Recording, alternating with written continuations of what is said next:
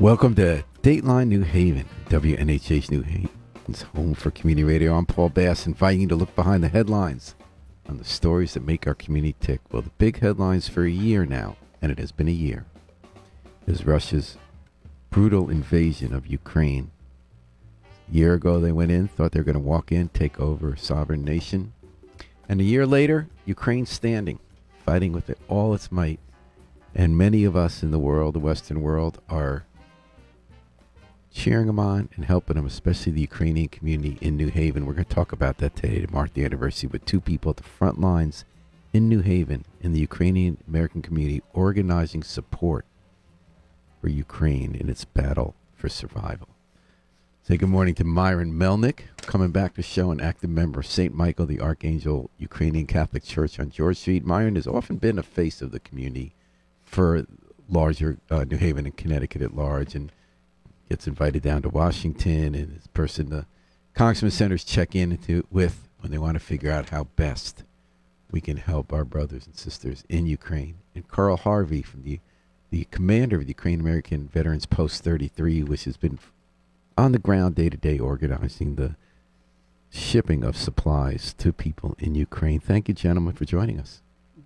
Thank you for having us, Paul. We're probably going to be joined by one or two others in the course of this program. So, Myron, a year later, how does it look? You were here a couple times earlier in the conflict. How are we holding on? How are you holding on? Well, as you mentioned... and please get close to the mic if you don't mind. Yeah. As you mentioned, everybody is surprised. Over the past year, Ukraine's military, Ukraine's people have shown unbelievable courage and resilience in withstanding this onslaught, which continues. However, I'm a little bit less sympathetic, or a little bit less sanguine about the future, because time is not on Ukraine's side. With the passage of time, there'll be more casualties, there'll be more infrastructure destroyed. Ukraine's economy is suffering. It's on life support and wouldn't be able to function without Western support. I think the GDP dropped something like 40% last year. Wow. Russia continues to control access to the Black Sea, which is critical for any exports for Ukraine, and those are not really happening.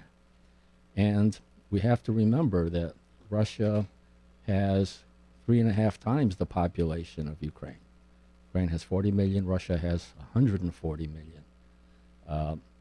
So that is a sizable numerical advantage, and over time that advantage will be felt, because not only do they have a much larger army today, but they have the ability to expand that army significantly. And Putin, in his latest speech this week, has mentioned that that is now a critical necessity for Russia to proceed and expand their military might. So without at all contradicting anything you said, the inspirational story of the first year has been that the country's still standing. The idea was that a superpower, atomic superpower, was going to march into Kyiv and just take over the country. I think a lot of people thought that was going to happen. I don't know about you guys. It didn't happen. And now they haven't even been able to hold on to some of the territory they took on their border with Ukraine, on the eastern border of Ukraine. And they have, as you pointed out, they can suffer more deaths because they have a bigger population, they have more weapons, but I think they've had more. I could be wrong. I mean, entire cities and towns have been flattened in Ukraine. Millions have been sent as refugees around the world.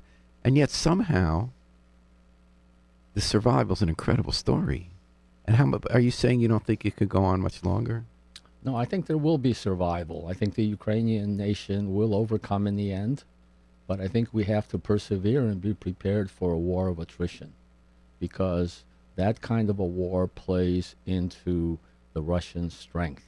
And they're waiting out the West, NATO, United States. One thing they thought that by now we weren't going to hold together, right? They thought Germany would break off. They have friends in Turkey. They have a friend in Hungary who's part of NATO. And somehow Poland surprised everybody. Poland became ardent embrace of the fight against Russia. They've welcomed 2 million permanent refugees in a country that was anti-immigrant until the beginning of this war. What's been the biggest surprise for you, Myron, checking it out? It's not such a surprise because... Poland didn't surprise you.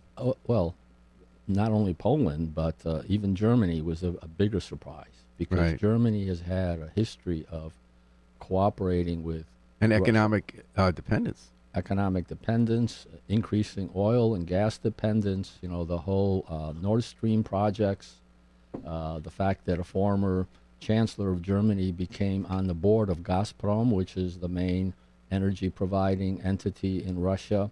So they had a deepening relationship with Russia. And the fact that they are now breaking that relationship is a major, major event. Now, your work has been in New Haven, correct? The two of you, Carl. How often are you folks gathering supplies, and what kind of supplies, to send from George Street to locations in Ukraine? You were showing me some of the pictures in your scrapbook.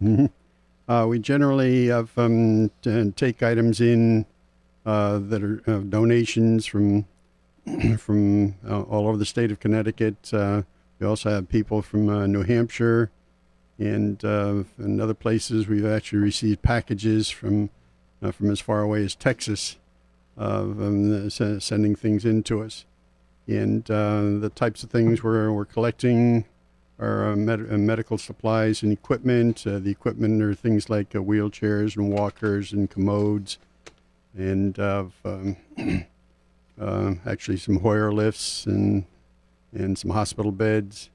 And then on the medical side, we've also been working very closely with a program called Remedy, which is kind of an offshoot from Yale New Haven Yale New Haven Health, that has been providing us with some of the supplies which normally would be discarded by the hospital, but are not contaminated. So that we're able to get them and send them over.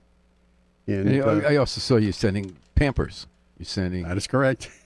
So That's- are that's the everyday people humanitarian sending aid side. clothes? So altogether, do you have any numbers for us? Estimates, not hard and fast. What we've sent over in the past year from New Haven. Estimated value is $5.5 million worth of items, and Is it all humanitarian? all humanitarian. Yep, From New Haven. that is correct. Any kind of breakdown at all? It's a fine if you don't have it, like numbers of beds or numbers of. No, that's astronomical. We do have to put an inventory list on each box of what goes over, and I have to send that information to NEPRO, which is the company. And you for coordinated, customs. right, Carl? That is correct. Yep. And where in Ukraine does this go? You showed me a hospital.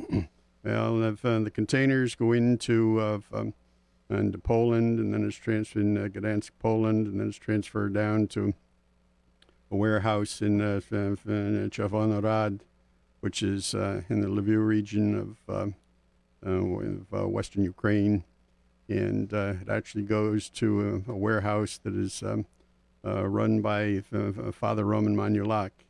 Father Roman Manulak is the son-in-law of my housekeeper and her husband, who have worked for me for 10 years, and it's through her and Father Roman that all of this is. Where is Father Roman?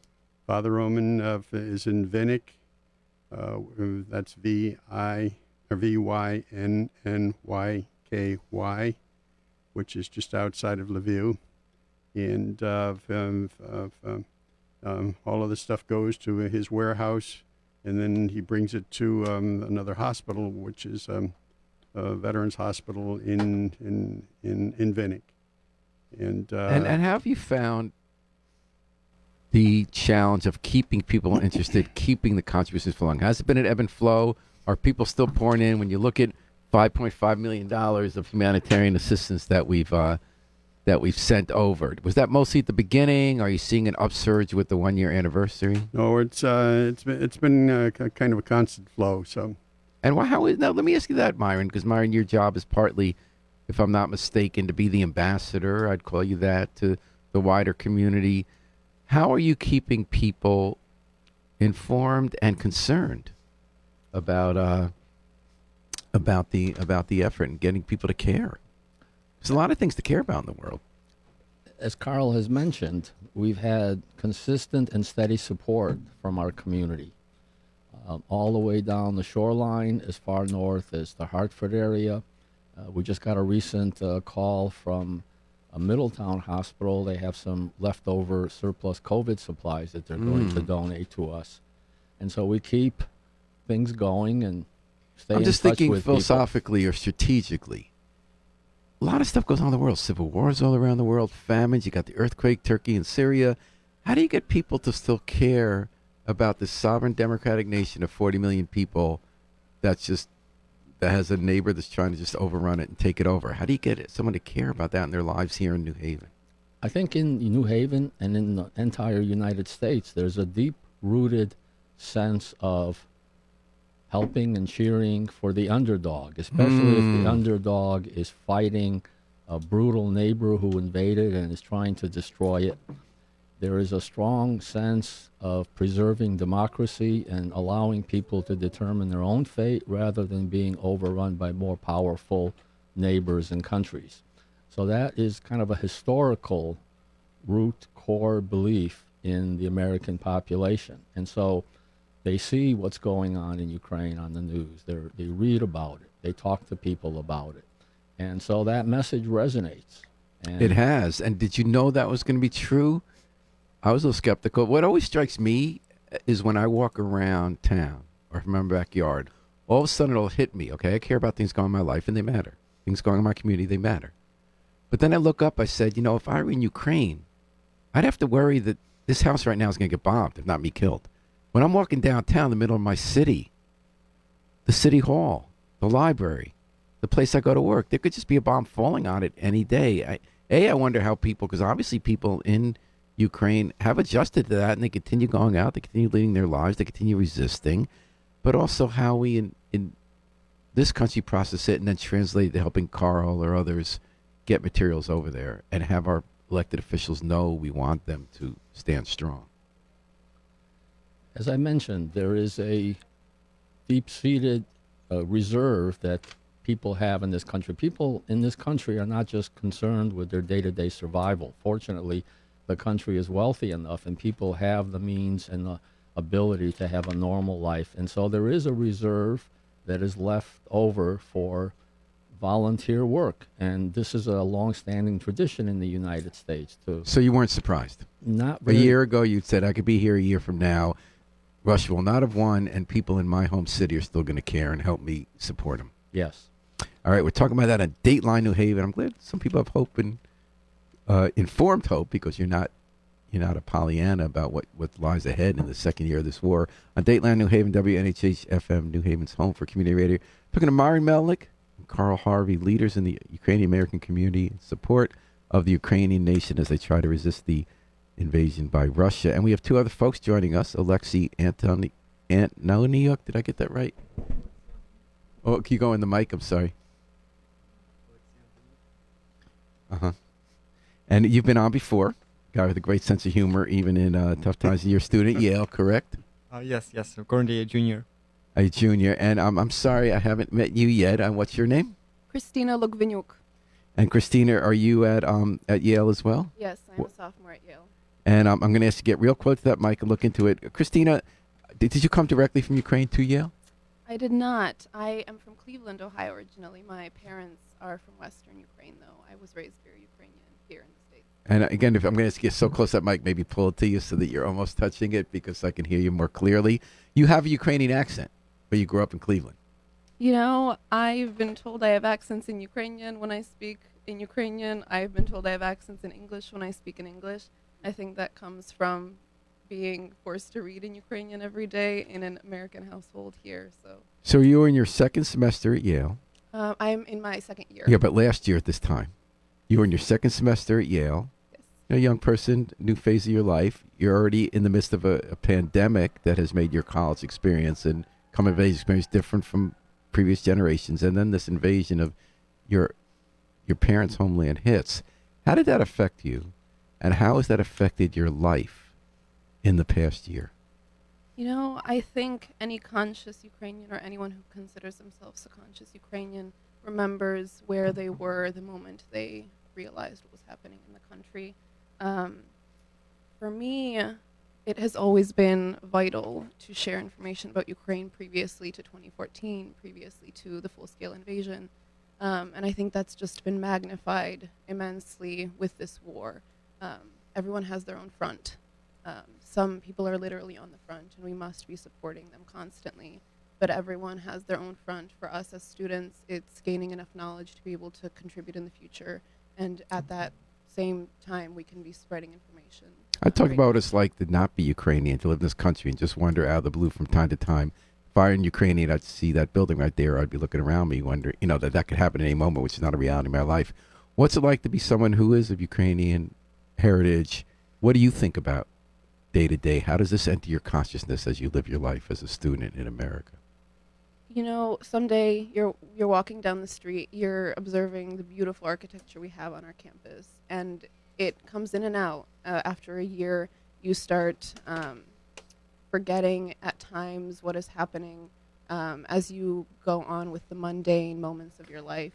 And then it comes back, it flows back, and you realize that you need to put in more effort into what you're doing here, because that's the only way to counteract the emotions that come from living and understanding what is currently happening. As I'm peacefully walking down the street right now here, what is happening to my peers in a different country who should be living their lives in school. And do you have experiencing family these members who are still in Ukraine? I do. Mine, fortunately, are mostly in Western Ukraine, so they're not as close to the front. Some are in Kyiv, some are in further eastern portions, as one of my third cousins is a medic. And so you kind of hear in waves, and you're constantly worried, and that's constantly in the back of your mind. So you can imagine how taxing that is on a day-to-day. So, Christina and Alexei, what are you doing in terms of support for Ukraine right now, either on campus or New Haven? What are some of the specific efforts you've been making, some of the activities you've been involved? And again, I'm going to ask you, get so close to that mic, you're almost touching it. Well, I think at Yale, students can do essentially two functions. One function is to help educate future American leaders about Ukraine and to instill pro-Ukrainian narratives. For instance, that Ukraine is a victim of the Russian aggression, that Ukraine is defending its democracy and freedom against Russian imperialism. And I think we need more Yale students to hear these ideas, to engage and to understand what the war really is. And this one line of effort we are right now exhorting. We are going to be having tomorrow at 12 p.m., tomorrow on February 24th, to the anniversary of the first Russian invasion. We're going to have a panel discussion with Professor Snyder, Kyiv Deputy Mayor Usov, and Professor Marcia Shore. And this discussion, we already have 200 people registered for it. We'll be discussing what the first year of the war has looked like, what place in history it has taken, and what awaits us further in the future. So it sounds to me like the two of you are concerned with the issues, how you keep Yale community, which is an influential community, future leaders, current people of influence, how you keep them focused on what this war means and support. Any other specific, are you part of a student organization, any specific relief efforts or others you're taking on? We have a Ukraine House at Yale, which is a student organization. Ukraine House? Yes, Ukraine House that? at Yale. Well, Ukraine House is more of a name rather than a physical place, but maybe in the future will be a physical place. But Ukraine House at Yale, we organize, it's a student Ukrainian organization. And outside of promoting discourse about Ukraine on campus, we are also fundraising money for relief or for assistance to Ukrainian military. Uh-huh. Right now, we are having a large fundraiser aimed at gathering funds for Ukrainian electricity generators to the battlefield. Because one of the biggest troubles that Ukraine is facing is the missiles. Russian missiles keep falling on Ukrainian cities and energy infrastructure. Is that very often there is literally no electricity, and generators is the only way to keep the house heated. Is the only way to keep the economy and the country in general running. So we are helping Ukraine with this generator. So you're raising money, relief. you're raising consciousness, and does Ukraine House partly, because you're talking about all different houses at Yale for different groups of students, so partly a mutual support thing, Christina? Do you find it helpful to have, do you guys have dinner and talk about your families and is it helpful to be around other Ukrainian students, and how many are there? There are quite a few, and they come from all different walks of life. So some are international students straight from Ukraine. Some are students, part of the diaspora, like I am, who grew up here. And we all join together and share our very different but unified experience of being Ukrainian. I think towards the beginning of the war, it was really without community, this wouldn't have been possible to get through. Having mutual support in this trying time, whether that is from even from American friends who don't have a personal stake in the matter, they supporting you is one of the greatest blessings I've had in this community throughout this war. Thank you. We're talking about the invasion of Ukraine a year later, and efforts in New Haven and elsewhere to support the Ukrainian people. What about on the ground? What weapons are coming there that are needed, and what kind of, there's been a whole debate about what kind of lines can the U.S. cross. They don't want to go use anything that goes into Russia with any American personnel, but we are going to be sending advisors now to help train. What do you need from America that you're not getting? The most immediate need on the ground right now is longer range missiles. These have been promised, but they're only now beginning to be delivered. Having short range missiles, which are currently available, limits the range and the ability of Ukraine's armed forces to destroy arms depots, other critical infrastructure for the Russian army, which enables it to continue and expand its aggression.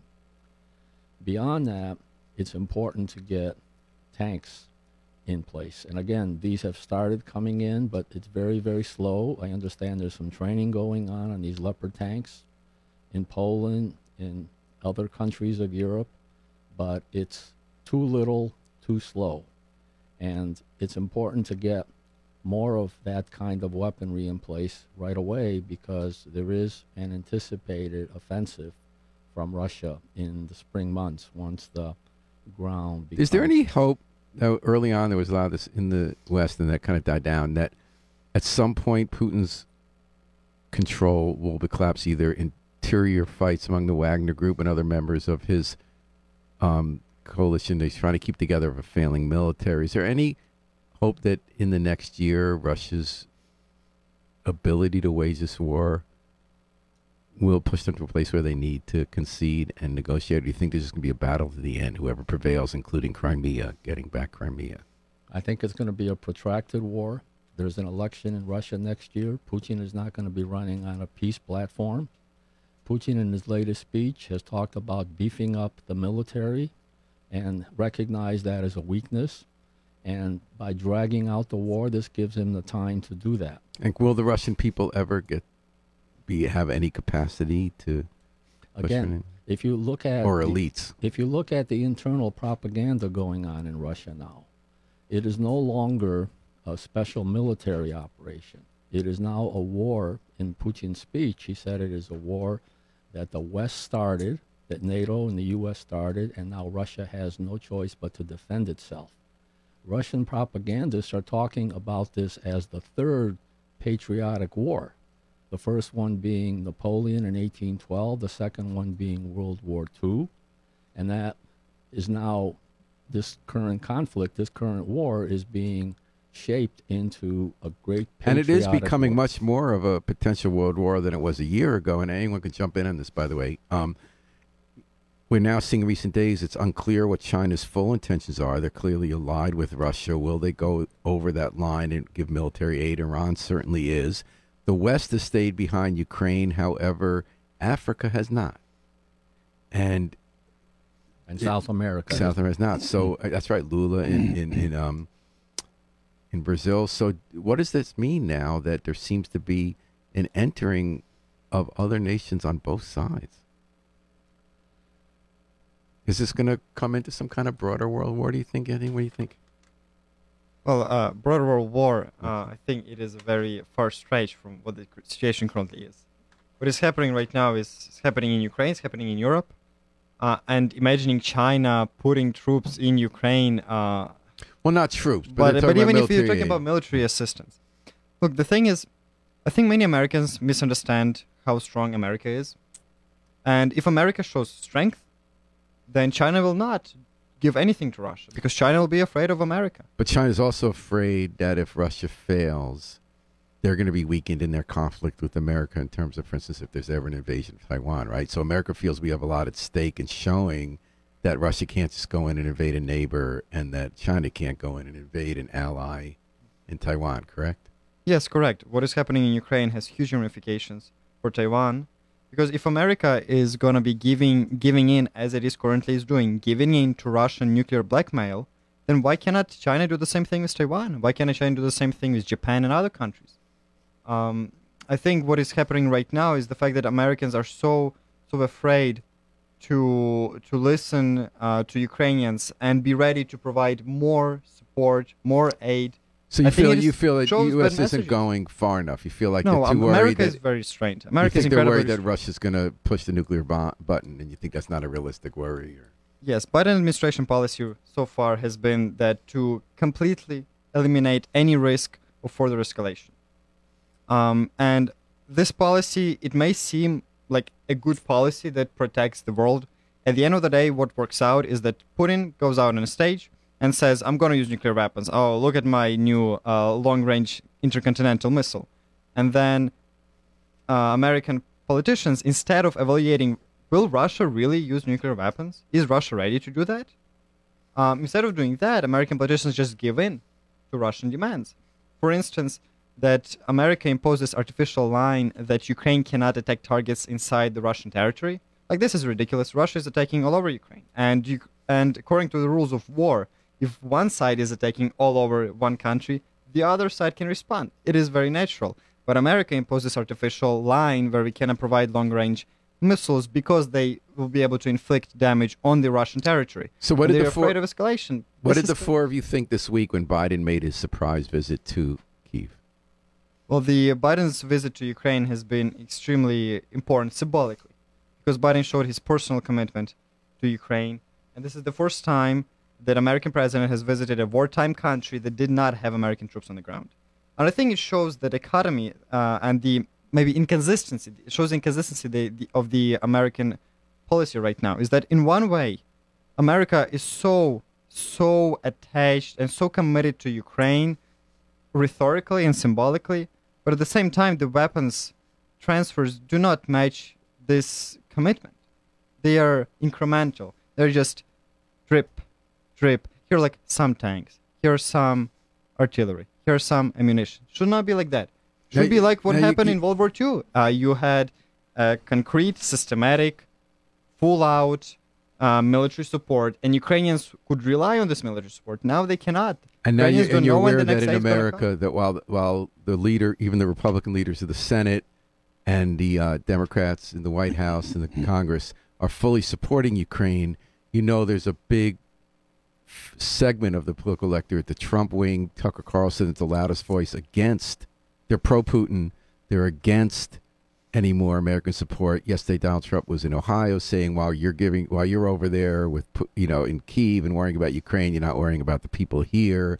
Carlson is continually the most influential voice in America on political TV, on Fox News, and the people he represents in the U.S. House of Representatives have been very skeptical about further aid. They're saying they're kind of pro-Putin, and how are you going to deal with that? How does that factor into all this? I think the strategy of some Republican, I'll call them marginalists because it's certainly not a majority, their strategy is to drag this out into the next election campaign, which is not that far away. And then it's a question of who is going to be a candidate and what is the position of that candidate going to be. And that has the potential really to disrupt a lot of this bipartisan support.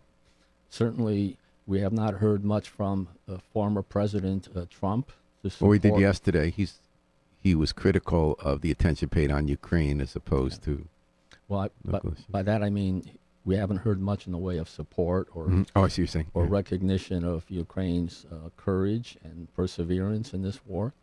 And I think that is going to become an increasing theme with what former President Trump expressed yesterday. And more importantly, Tucker Carlson is really on Yes. a rampage against American support for Ukraine. And I think the Russians are depending on that. And that's why they want to drag this out. And they're replaying Fox News on Russian TV repeatedly. Yes. Right. And there are elections in other European countries. Does that mean we have only a year, Myron? Is this going to be the year that we can count on American support, even to as it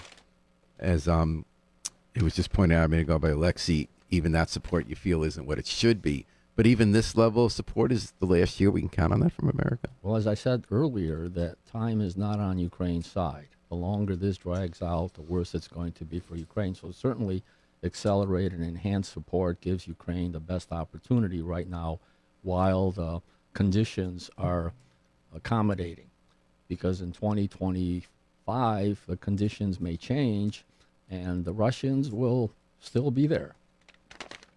What about Moldova now? We heard in the last day that there's a breakaway republic portion of Moldova bordering Ukraine in the south that is controlled by pro-Russian forces. And ominous statement by Putin yesterday that he claimed that people wearing Russian army uniforms are secretly going to be Ukrainians to provoke a violent conflict there would be the pretext for Russia to attack.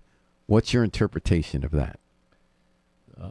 The Moldovan president, Sanu, has stated that they are controlling the borders because there are people coming in, civilian, supposedly, but they are being stopped at the border, and these people who are coming in from outside have the potential to form a fifth column to undermine the authority of a government, to influence. So then, to Alexis' point, is this more that we're more worried about what Putin's going to do, but he's not really going to do it? Like we're worried about Belarus being drawn in, or is there actually going to be fighting there?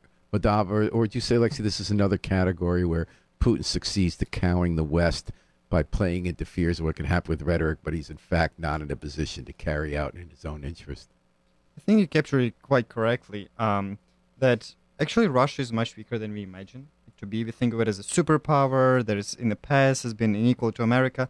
Now, like if American military would engage with Russian military, American military would take a few weeks to destroy the entire Russian military. Like Russia is much, much weaker than we think it is.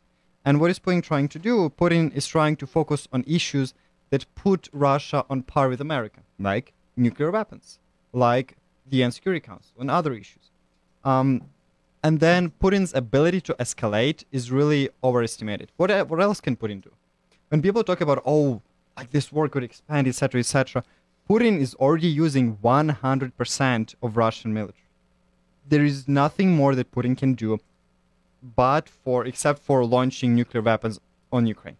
And Putin will not do this if America stays strong. And the Transnistrian question in Moldova, it is overestimated. The Russian troops there are combat ineffective. They don't pose any issue. With Belarus, not in the short run, Lukashenko, the Belarusian president, he will not allow Belarusian troops to invade Ukraine. It will be a suicide for him, and he understands that, and therefore Belarusian troops have not entered Ukraine. In the long run, we need to get more accustomed to the idea that Belarus may be part of Russia. However, in the short run, just Putin cannot escalate. He's too weak, and he wants us to believe that he's not. Is that the consensus of the other three of you? Or everyone's head nodding? Or what do you think, Myron? That is correct. What will a desperate man do? I'm not convinced that he is at the end of his capability at this point because he's consistently drafting more than he promised to draft in the fall when he proclaimed an additional call-up of 300,000. There's more than that going on. And obviously they're not always the most efficient troops. They're kind of being used as fodder. They pull them out of the prisons. Cannon fodder, yes. There's human fodder, yeah. It's kind of interesting. I always wonder when you guys talk, and I love hearing you both talk. You know so much about it. Like when I hear Myron and I hear Alexi, I hear two different generations. Am I correct? Do you think there are ways that someone who, you were in the U.S. military generations ago, and I kind of hear a lot of urgency and idealism from Alexi. Tell me if that's true, where you're just frustrated when you see America's might and you see them not having the resolve because they're cowed by Putin. Whereas, am I correct, Myron, that you might see Putin as someone who's more willing to do something reckless that does not appear to be in his interest? I don't know. What do you think? Or maybe... I'd like to chime in here. Chime in, please, Christina. I think that what we're looking at is a hope from a withdrawal from appeasement from the West. I think if we look back historically, the constant kind of idea has been to de-escalate. And what avenue have we chosen to do that through? Appeasement.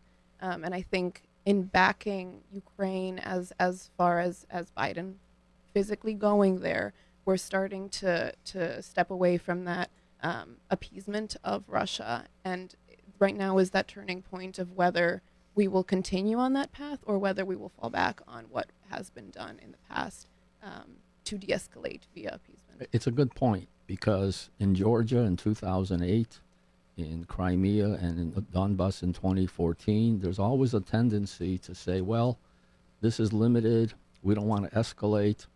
That it becomes a fact on the ground and staging ground for the next. I also wonder, Myron, whether our generation and Biden needs to hear more from folks of their generation about the need to have courage and not be frightened by your worst fears, and to call a bully who might not have as much strength as he thinks on his threats. Do you think that's what's going on here? Yes, this is evil. This invasion violates norms. It violates the Charter of the United Nations, of which Russia is a signatory, and they're still unbelievably in the Security Council where they can veto resolutions that are not in their interest, whether it's relating to Ukraine or helping refugees in Syria or Turkey. And so this is a very clear-cut case of confronting evil, and this is now the line that has to be maintained and drawn. And this is no longer a time for further appeasement and letting Putin have his way. Christina, Alexei told us about some events taking place at Yale the next 2 days. I want to ask you a little more about that. I'd just like all of you to tell us about, with the one-year anniversary, some of the details of events planned. Maybe if Carl and Myron could go first about in the broader New Haven community on Thursday, Friday, and Saturday, what's going to be happening? Well, on Friday evening at St. Michael's Ukrainian Catholic Church, 569 George Street, we're having kind of memorial service. It's been organized by the Knights of Columbus Council at the church. We've invited Senator Blumenthal, who is going to be there. We've also invited Congresswoman Rosa DeLauro and Senator Murphy. However, because of other commitments, they're not going to be able to be with us. But that's open to anyone who would like to come. It starts at 6 o'clock and will probably end about 7:15, 7:30. It's at 569 George Street in New Haven. Thursday night, there's a forum at School of Management at Yale with Senator Blumenthal about the war. Friday, 3 p.m., there's a cross-campus vigil at Yale. And then Christina and Alexei were telling us about Timothy Snyder and the whole gang of historians at Yale doing a bunch of forums. So what we are doing tomorrow for February 24th anniversary is at 12 p.m., we are going to be having a large panel discussion about 1 year into Ukraine's defense. This discussion will include Professor Timothy Snyder, Deputy Mayor of Kyiv Konstantin Usov. In person or? In person. This is going to be in person. And also the panel will include Professor Marcy Shore.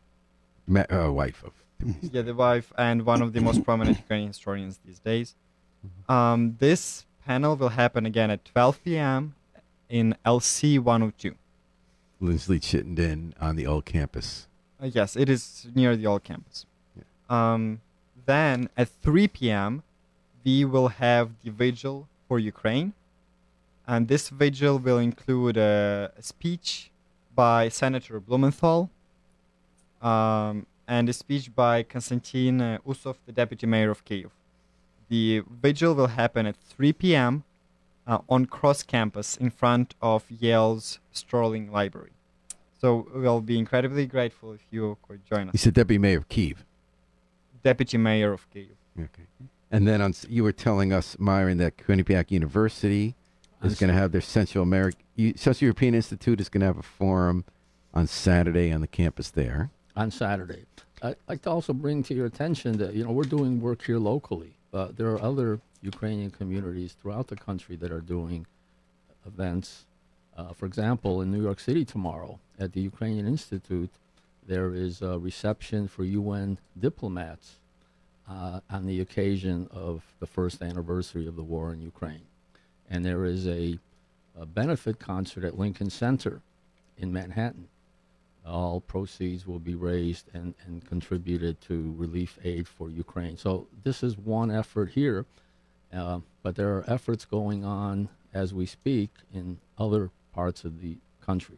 And we're promoting Enduring Peace and the Workers' Voice as an event, Russia Out of Ukraine, Saturday, 2 p.m. at the Public Library on Elm Street. Carl, anything else you want our listeners to know specifically about ways they can help the Ukrainian people as we start year 2? If excuse me, if they go to my personal Facebook page, which is facebook.com, Carl, that's CARLR HARVEY. They'll be able to see the types of things that we have been doing, and the information that we're getting is reports back from Ukraine from Father Roman Manulak, who is our contact person in Ukraine. And you'll get information about the types of things that can be donated to us, and a site that you can actually contribute funds to help support the shipping costs for all of these items that go over there.